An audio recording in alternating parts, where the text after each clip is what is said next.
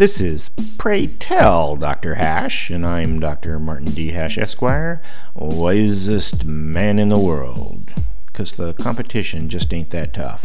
And these are things I wish someone had told me. Today's topic, border fence. How, or even rather, to maintain a country's borders is hotly contested. Because we are a liberty nation, subjective questions are decided by rule of law. So until it's changed through democracy, Americans deserve and expect at least practical enforcement of their immigration policy, which would include border control, if for no other reason than safety. Practically, border control from Canada has not been an issue. But the border with Mexico has a long history of abuse, and a physical barrier is needed.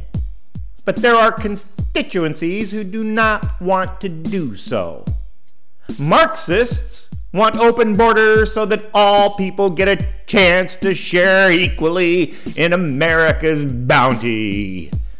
Many Hispanics have family members and loved ones who would like to join them in America. Cheap labor exploiters, such as farmers and contractors, certainly don't want a fence for profit motives. And there are even some cynical Democratic strategists that want the potential votes and populism of new immigrants. But is that a majority of Americans? No, as demonstrated by the political popularity of controlling the border. There are other advantages to building a border fence. By stemming the tide of illegal immigrants, there will be a political opportunity to give the existing ones citizenship. Also, many of the problems in the inner city cannot be solved until the constant influx of poor immigrants is stopped.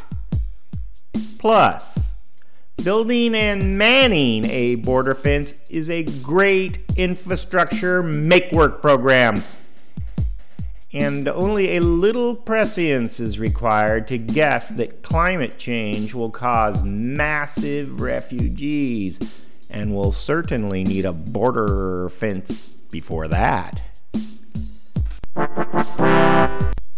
For more, see my website at martinhash.com.